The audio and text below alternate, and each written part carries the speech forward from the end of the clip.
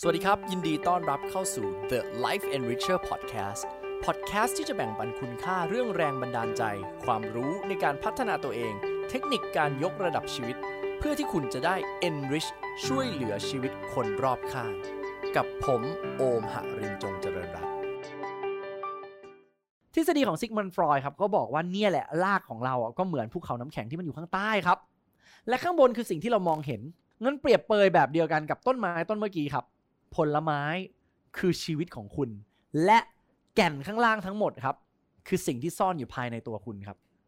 มันมีอะไรบ้างนะอารมณ์ความคิดความรู้สึกถูกไหมครับผมจะเล่าภาพนี้ให้คุณฟังชัดๆครับว่ากว่าที่คุณจะมีพฤติกรรมในการสร้างผลลัพธ์อะไรก็แล้วแต่ในชีวิตมันมีที่ไปที่มาครับทุกท่านครับก่อนคุณจะมีความสัมพันธ์แบบไหนกับคนรอบตัวคุณการเงินแบบไหนในบัญชีของคุณสุขภาพแบบไหนกับร่างกายของคุณก่อนจะมีผลลัพธ์ตรงนั้นมันต้องมีอะไรครับพฤติกรรมครับอยู่ดีๆเงินไม่ได้ลอยเข้ามาในบัญชีคุณจริงไหมแต่คุณลงมือทำอะไรบางอย่างถูกป่ะครับความสัมพันธ์ไม่ใช่คุณนั่งอยู่นิ่งๆแล้วก็มีคนมารักคุณแล้วคุณก็รักเขามันต้องมีกระบวนการอะไรตรงนั้นไหมครับ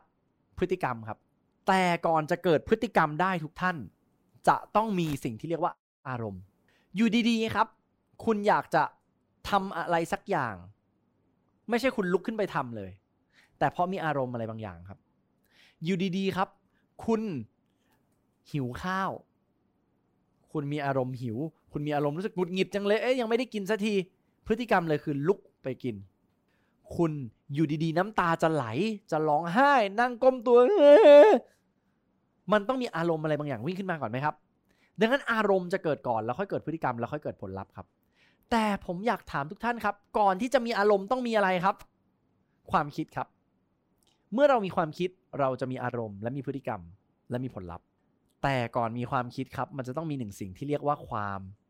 เชื่อครับผมอยากพาทุกท่านคิดตามโอมนะว่าถ้าวันนี้ทุกคนในห้องนี้อยู่ใน BTS กับโอมแล้วมีเด็กร้องไห้แหวะแหวะกลิ้งอยู่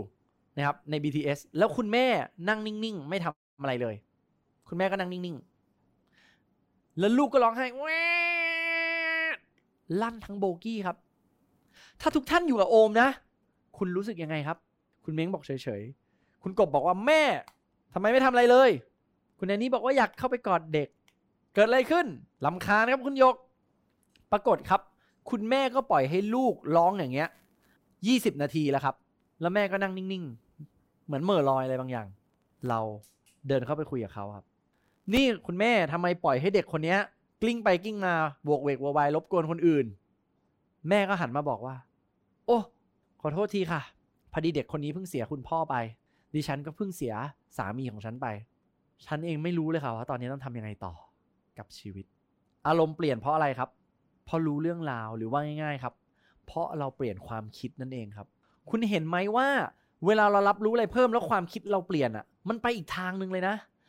ความคิดเปลี่ยนอารมณ์เปลี่ยนพฤติกรรมเปลี่ยนผลลัพธ์ก็เปลี่ยน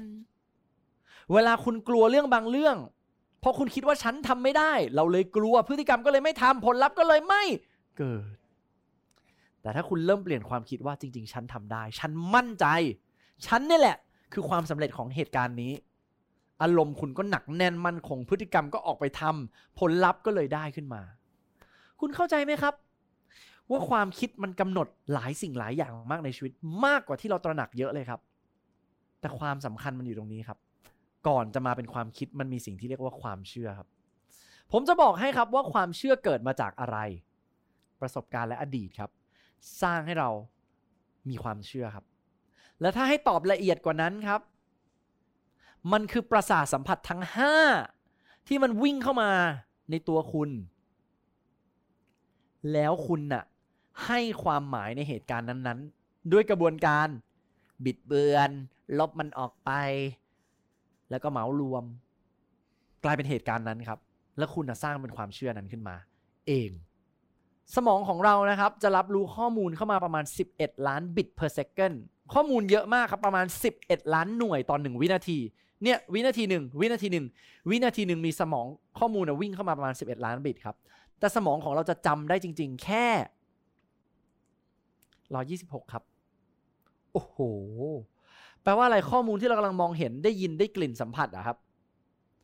จริงๆสมองเราสุดยอดมากแต่มันลบข้อมูลออกไปหมดเลยเพื่อให้เราเลือกเห็นเฉพาะสิ่งที่จำเป็นครับคือ126ตรงนั้นน้อยไหม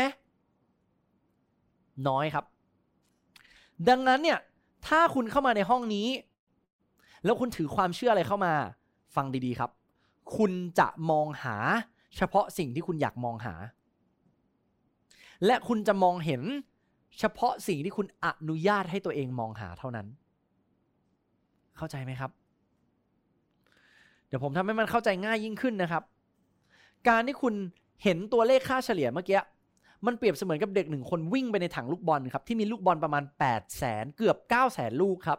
แล้วเขาก็หยิบลูกบอล1อันขึ้นมาแล้วก็หยิบขึ้นมาจุทุกคนลูกบอลลูกนี้เหมือนกับทุกลูกเลยนะเกือบ900,000ลูกแล้วว่าเด็กคนนี้พูดถูกหรือผิดครับคำตอบคือถูกในมุมของเขาครับแล้วก็อาจจะไม่เหมือนกันในมุมคนอื่นคุณเข้าใจหรือยังทำไมคนทะเลาะกันทำไมคนตีกันตายทำไมคนพูดเรื่องการเมืองศาสนาที่มีความเชื่อต่างกันปุ๊บถกยังไงก็ไม่จบเพราะอะไรครับเพราะความเชื่อตีกรอบให้เรามองเห็นเฉพาะสิ่งที่เราอยากมองหาเท่านั้นนะครับดังนั้นมุมมองมันต่างเพราะความเชื่อครับและผมก็เลยจะบอกความลับให้ครับว่าก็เพราะความเชื่อคุณนั่นแหละครับคุณเลยติดอยู่ตรงจุดนี้เพราะความเชื่อคุณครับคุณยังไม่สามารถทะลุตัวเองไปอีกระดับหนึ่งได้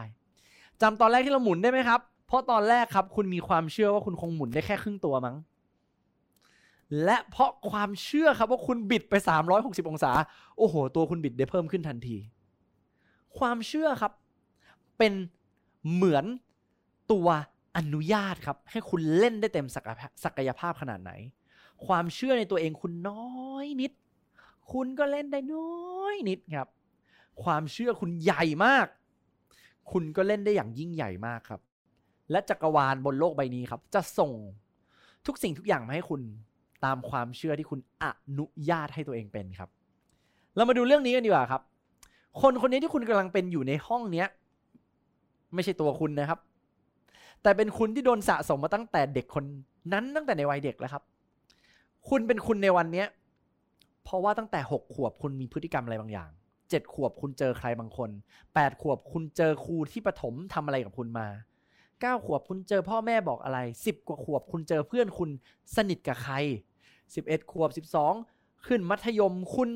ตีสนิทกับใครอยู่สมัยนั้นทำอะไรแล้วเท่นะโอ้การดูดบุหรี่เท่คุณก็จะเริ่มคอนเนคกับคนกลุ่มนั้นเริ่มดึงความเชื่อบางอย่างมายุคนั้นสร้างอาชีพได้เท่โอเคเราเริ่มปรับตัวไปทางนั้นคนบางคนอาจจะบอกว่าเข้ามหาลัยดีๆเท่ต้องเรียนให้เก่งก็เริ่มปรับตัวไปทางนั้นคุณเริ่มมีกลไกในการเรียนรู้อยู่ในสังคมและหล่อหลอมทุกอย่างครับจนเป็นคุณในวันนี้ครับแล้วความเชื่อมันส่งผลยังไงอ่ะผมจะบอกอะไรให้ครับเวลาคุณมองหาอะไรคุณจะมองเห็นสิ่งนั้นถ้าใครในห้องนี้เคยตั้งท้องครับเวลาช่วงคุณท้องหรือภรรยาคุณท้องคุณจะเห็นคนท้องเดินเยอะแยะไปหมดเลยเต็มเมืองช่วงคุณมีลูกอ่อนครับคุณจะเห็นคนเข็นเด็กอ่อนเต็มบ้านเต็มเมืองเลยครับคุณผู้ชายครับตอนที่คุณกำลังซื้อรถในฝันของคุณคันโปรดคุณก็จะเห็นรถคันนั้นวิ่งเต็มถนนเลยครับนี่ไม่ใช่เรื่องบังเอิญครับแต่นี่คือกลไกของสมองที่ผมบอกว่ามันจะบิดเบือนมันจะลบและมันจะเหมารวมดังนั้นนะครับเมื่อไหร่ก็ตามที่คุณมีความเชื่ออยู่สิ่งนี้โคตรน่ากลัวเลยครับเพราะความเชื่อนะครับเป็นเหมือนไพ่บังตาเราที่ทำให้เรามองไม่เห็นศักยภาพตัวเองครับทุกท่านครับความเชื่อนะครับทำให้คุณมองโลกบิดเบือนจากความจริงครับเฮนรี่ฟอร์ดนะครับบอกว่าอะไรก็แล้วแต่ที่คุณคิดกับตัวเองว่าคุณสามารถทำได้หรือคุณไม่สามารถทำได้อะคุณคิดถูกแล้วถ้าคุณคิดว่าคุณทำไม่ได้ก็ถูกต้องมึงก็ทำไม่ได้ไงแต่ถ้าคุณคิดว่าคุณทำได้ก็ถูกต้องแล้วครับคุณก็จะทำได้งั้นหลายๆครั้งครับทุกอย่างมันจะกลับมาที่ตัวตนของคุณเองคิดยังไงเชื่ออะไรอยู่ครับดังนั้นนะครับเวลาคุณมีความเชื่ออะไรก็แล้วแต่ทุกท่านคุณจะเหมือนคน1 คนครับที่เขียนแผนที่มาแล้วก็มัดแผนที่ไว้ในมือของคุณ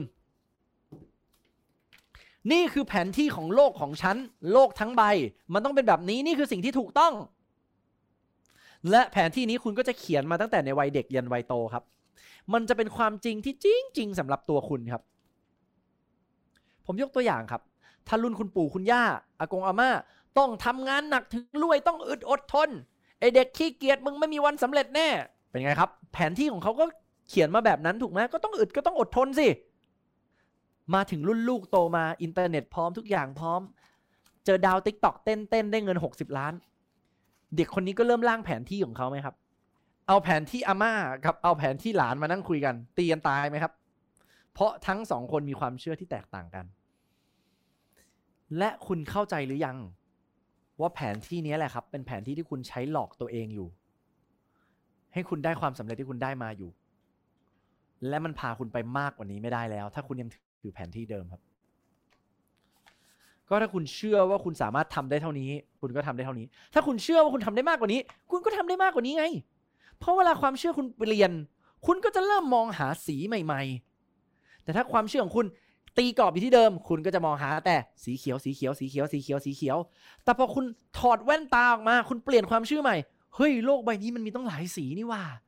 มันไม่ใช่แค่สีเขียวที่เรามองหาได้มันมีสีฟ้าสีชมพูสีส้มและโลกนี้มันช่างอุดมสมบูรณ์และง่ายเสียเหลือเกินครับในวันที่คุณเข้าใจว่าเราเป็นอิสระแล้วจากความเชื่อตัวเองครับทุกท่านครับนี่คือเรื่องใหญ่นะครับนี่คือเรื่องใหญ่มากครับที่คนหนึ่งคนควรจะต้องเข้าใจครับว่าโลกใบนี้ที่คุณกำลังเห็นอยู่มันคุณไม่ได้เห็นมันตามความเป็นจริงเลยครับคุณกำลังเห็นมันตามความเชื่อของคุณครับทฤษฎีนี้นะครับเราเรียกว่าทฤษฎีพิกมาเลียเอฟเฟกต์ครับเวลาคุณเชื่ออะไรคุณก็จะมองหาแต่สิ่งนั้นแล้วเวลาคุณมองหาแต่สิ่งนั้นคุณก็จะมีพฤติกรรมที่ทำเน้นไปด้านนั้นครับแล้วเมื่อคุณทำแต่ด้านนั้นผลลัพธ์ก็จะไปตอกย้ำให้คนอื่นเห็นว่าโอ้จริงด้วยไอสิ่งที่คุณโอมบอกมันเป็นเรื่องจริงนะคุณก็จะเห็นว่าคนอื่นกลับมากระทำอะไรบางอย่างที่สะท้อนความเชื่อเดิมของคุณว่าเห็นไหมฉันคิดถูกต้องแล้วผมขออนุญาตยกตัวอย่างครับเฮ้ยเราเป็นคนที่ไม่มั่นใจในตัวเองเลยมีความเชื่อเกี่ยวกับตัวเองแล้วนะฉันเป็นคนที่ไม่มั่นใจในตัวเอง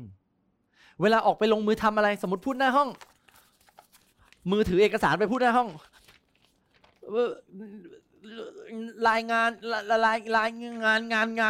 วันนี้โอ้โหโลกไปหมดครับเป็นไงครับเฮ้ยกูโดนทอดทิ้งกูเป็นแย่กูไม่ดีพอความเชื่อกูเป็นจริงแล้วพอเขาเป็นคนแบบนี้แล้วเขากลับไปที่บ้านเจอเพื่อนบ้านที่อาจจะเพิ่งรู้จักกันเป็นเด็กแต่ด้วยความที่เขาแบกความเชื่อว่าเขาไม่มั่นใจในตัวเองคงไม่มีใครอยากเล่นกับเขาหรอกเพื่อนบ้านโบกมือให้มาเล่นกันไหมเด็กคนนั้นมองแล้วก็สบตาก้มหน้าแล้วก็เดินลงไปเพราะในใจคิดว่าฉันไม่ดีพอหรอกทุกท่านครับและไอ้ความเชื่อนี้มันสร้างมาตั้งแต่เด็กแล้วครับจนบางครั้งคุณไม่ทันรู้แล้วด้วยซ้ำว่าคุณแบกอะไรมาบ้างและผลไม้ในชีวิตคุณนั่นแหละครับคือสิ่งที่ดูง่ายที่สุดว่าคุณมีรากแบบไหนอยู่ดังนั้นคุณถ้าอยากจะสำเร็จครับถ้าอยากจะเป็นคนใหม่ครับคุณต้องเปลี่ยนแบบถอนรากถอนโคนผมกำลังพูดถึงการเปลี่ยนจิตใต้สำนึกเปลี่ยนสภาวะอารมณ์ที่มีข้างในเปลี่ยนความเชื่อตัวเองครับทุกท่านครับระวังให้ดีครับว่าคุณกำลังเลือกเชื่ออะไรอยู่เพราะความเชื่อมันอยู่ในระดับลึกมากและมากในขณะที่คุณมีโอกาสไม่เท่าทันตัวเองเลยครับมันเหมือนคุณใส่แว่นแล้วมันเป็นแว่นสีเขียวแล้วคุณก็บอกว่าโลกใบนี้มันสีเขียวทั้งหมดไม่จริงยังไงก็เขียวถ้าคุณยังแยกแยะไม่ได้ว่าคุณนั่นแหละที่ใส่แว่นอันนั้นอยู่คุณจะไม่มีวันมองเห็นความจริงครับแต่ถ้าคุณถอดแว่นอันนั้นออกมาแล้วมองทุกอย่างตามความเป็นจริงได้ยินดีด้วยครับคุณจะเจอว่าอะไรก็เป็นไปได้ครับดังนั้นถ้าเราเห็นแบบนี้นะครับเราจะต้องเรียนรู้ครับในการสร้างความเชื่อใหม่ให้ตัวเองเราจะต้องปล่อยวางรากเดิมของเราได้แล้วครับคุณอยู่บนโลกใบนี้มานานมากพอแล้วและความเชื่อเดิมมันพาคุณมาถึงจุดนี้ผมจะให้คุณเริ่มลงโปรแกรมใหม่ในจิตใต้สำนึกของคุณครับเป็นโปรแกรมแห่งการสร้างความเชื่อที่ดีครับตัวเองดีไหมครับมาครับเรามาดูวิธีการหลังจากนี้กันต่อดีกว่าครับ สิ่งแรกก่อนเลยนะครับผมอยากจะให้คุณเขียนออกมาในกระดาษครับจะเป็นหน้าโล่งๆก็ได้หรือเอกสารอันไหนก็ได้ที่คุณสามารถหยิบขึ้นมาแล้วเขียนนะครับคุณเขียนดูหน่อยว่าฝั่งซ้ายของคุณอ่ะคือสิ่งที่คุณเคยเชื่อแล้วมันไม่ได้ให้พลังกับคุณครับยกตัวอย่างเช่นฉันไม่มั่นใจฉันดีไม่พอฉันยังรวยไม่พอฉันไม่มีความสุขฉันเป็นคนที่ไม่มีความสุขเลยฉันไม่ได้เป็นที่รักฉันไม่มีคุณค่าฉันเป็นแม่ที่ไม่ดีฉันเป็นภรรยาที่ไม่ดีฉันเป็นพ่อที่ไม่ดีอะไรก็แล้วแต่ฉันเป็นลูกที่ไม่ดีความเชื่ออะไรก็แล้วแต่ครับที่มันทำให้คุณนั้นบั่นทอนตัวเองฉันเป็นหัวหน้าที่ไม่เก่งอะไรก็แล้วแต่ครับที่มันตัดสินตัวคุณเองฉันเป็นเจ้าของกิจการที่ห่วยแตกมาก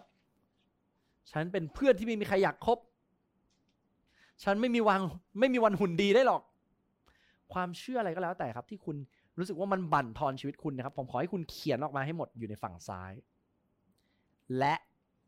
โยกไปฝั่งขวาครับเมื่อคุณเขียนฝั่งซ้ายเสร็จให้คุณเปลี่ยนทุกคำพูดเหล่านั้นครับกลายเป็นความเชื่อใหม่ที่อยู่ในฝั่งตรงข้ามครับยกตัวอย่างเช่นฉันจัดการเงินไม่เก่งฉันไม่มั่นใจในตัวเองฉันทำไม่ได้เปลี่ยนภาษาครับกลายเป็นฉันเป็นสุดยอดในการบริหารเงินฉันเห็นคุณค่าและมั่นใจในตัวเองฉันทำได้เพราะฉันเป็นผู้เล่นผมขอให้คุณลองทำแบบฝึกหัดนี้อยู่กับตัวคุณเองครับเขียนความเชื่อที่ไม่ดีออกมาให้ได้เยอะที่สุดแล้วเปลี่ยนมันเป็นความเชื่อที่บวกเป็นภาษาที่ positive นะครับให้ได้มากที่สุดครับเริ่มครับผมสำหรับใครที่มีคำถามนะครับอยากจะถามอะไรโอมให้ทักเข้ามาใน Line แอดนะครับ @lifeenricher นะครับแล้วอยากให้โอมมาถามตอบเรื่องอะไรสำหรับเรื่องราวการพัฒนาตัวเองนะครับยินดีครับแล้วเดี๋ยวเราเจอกันใน EP ถัดๆไปครับสวัสดีครับ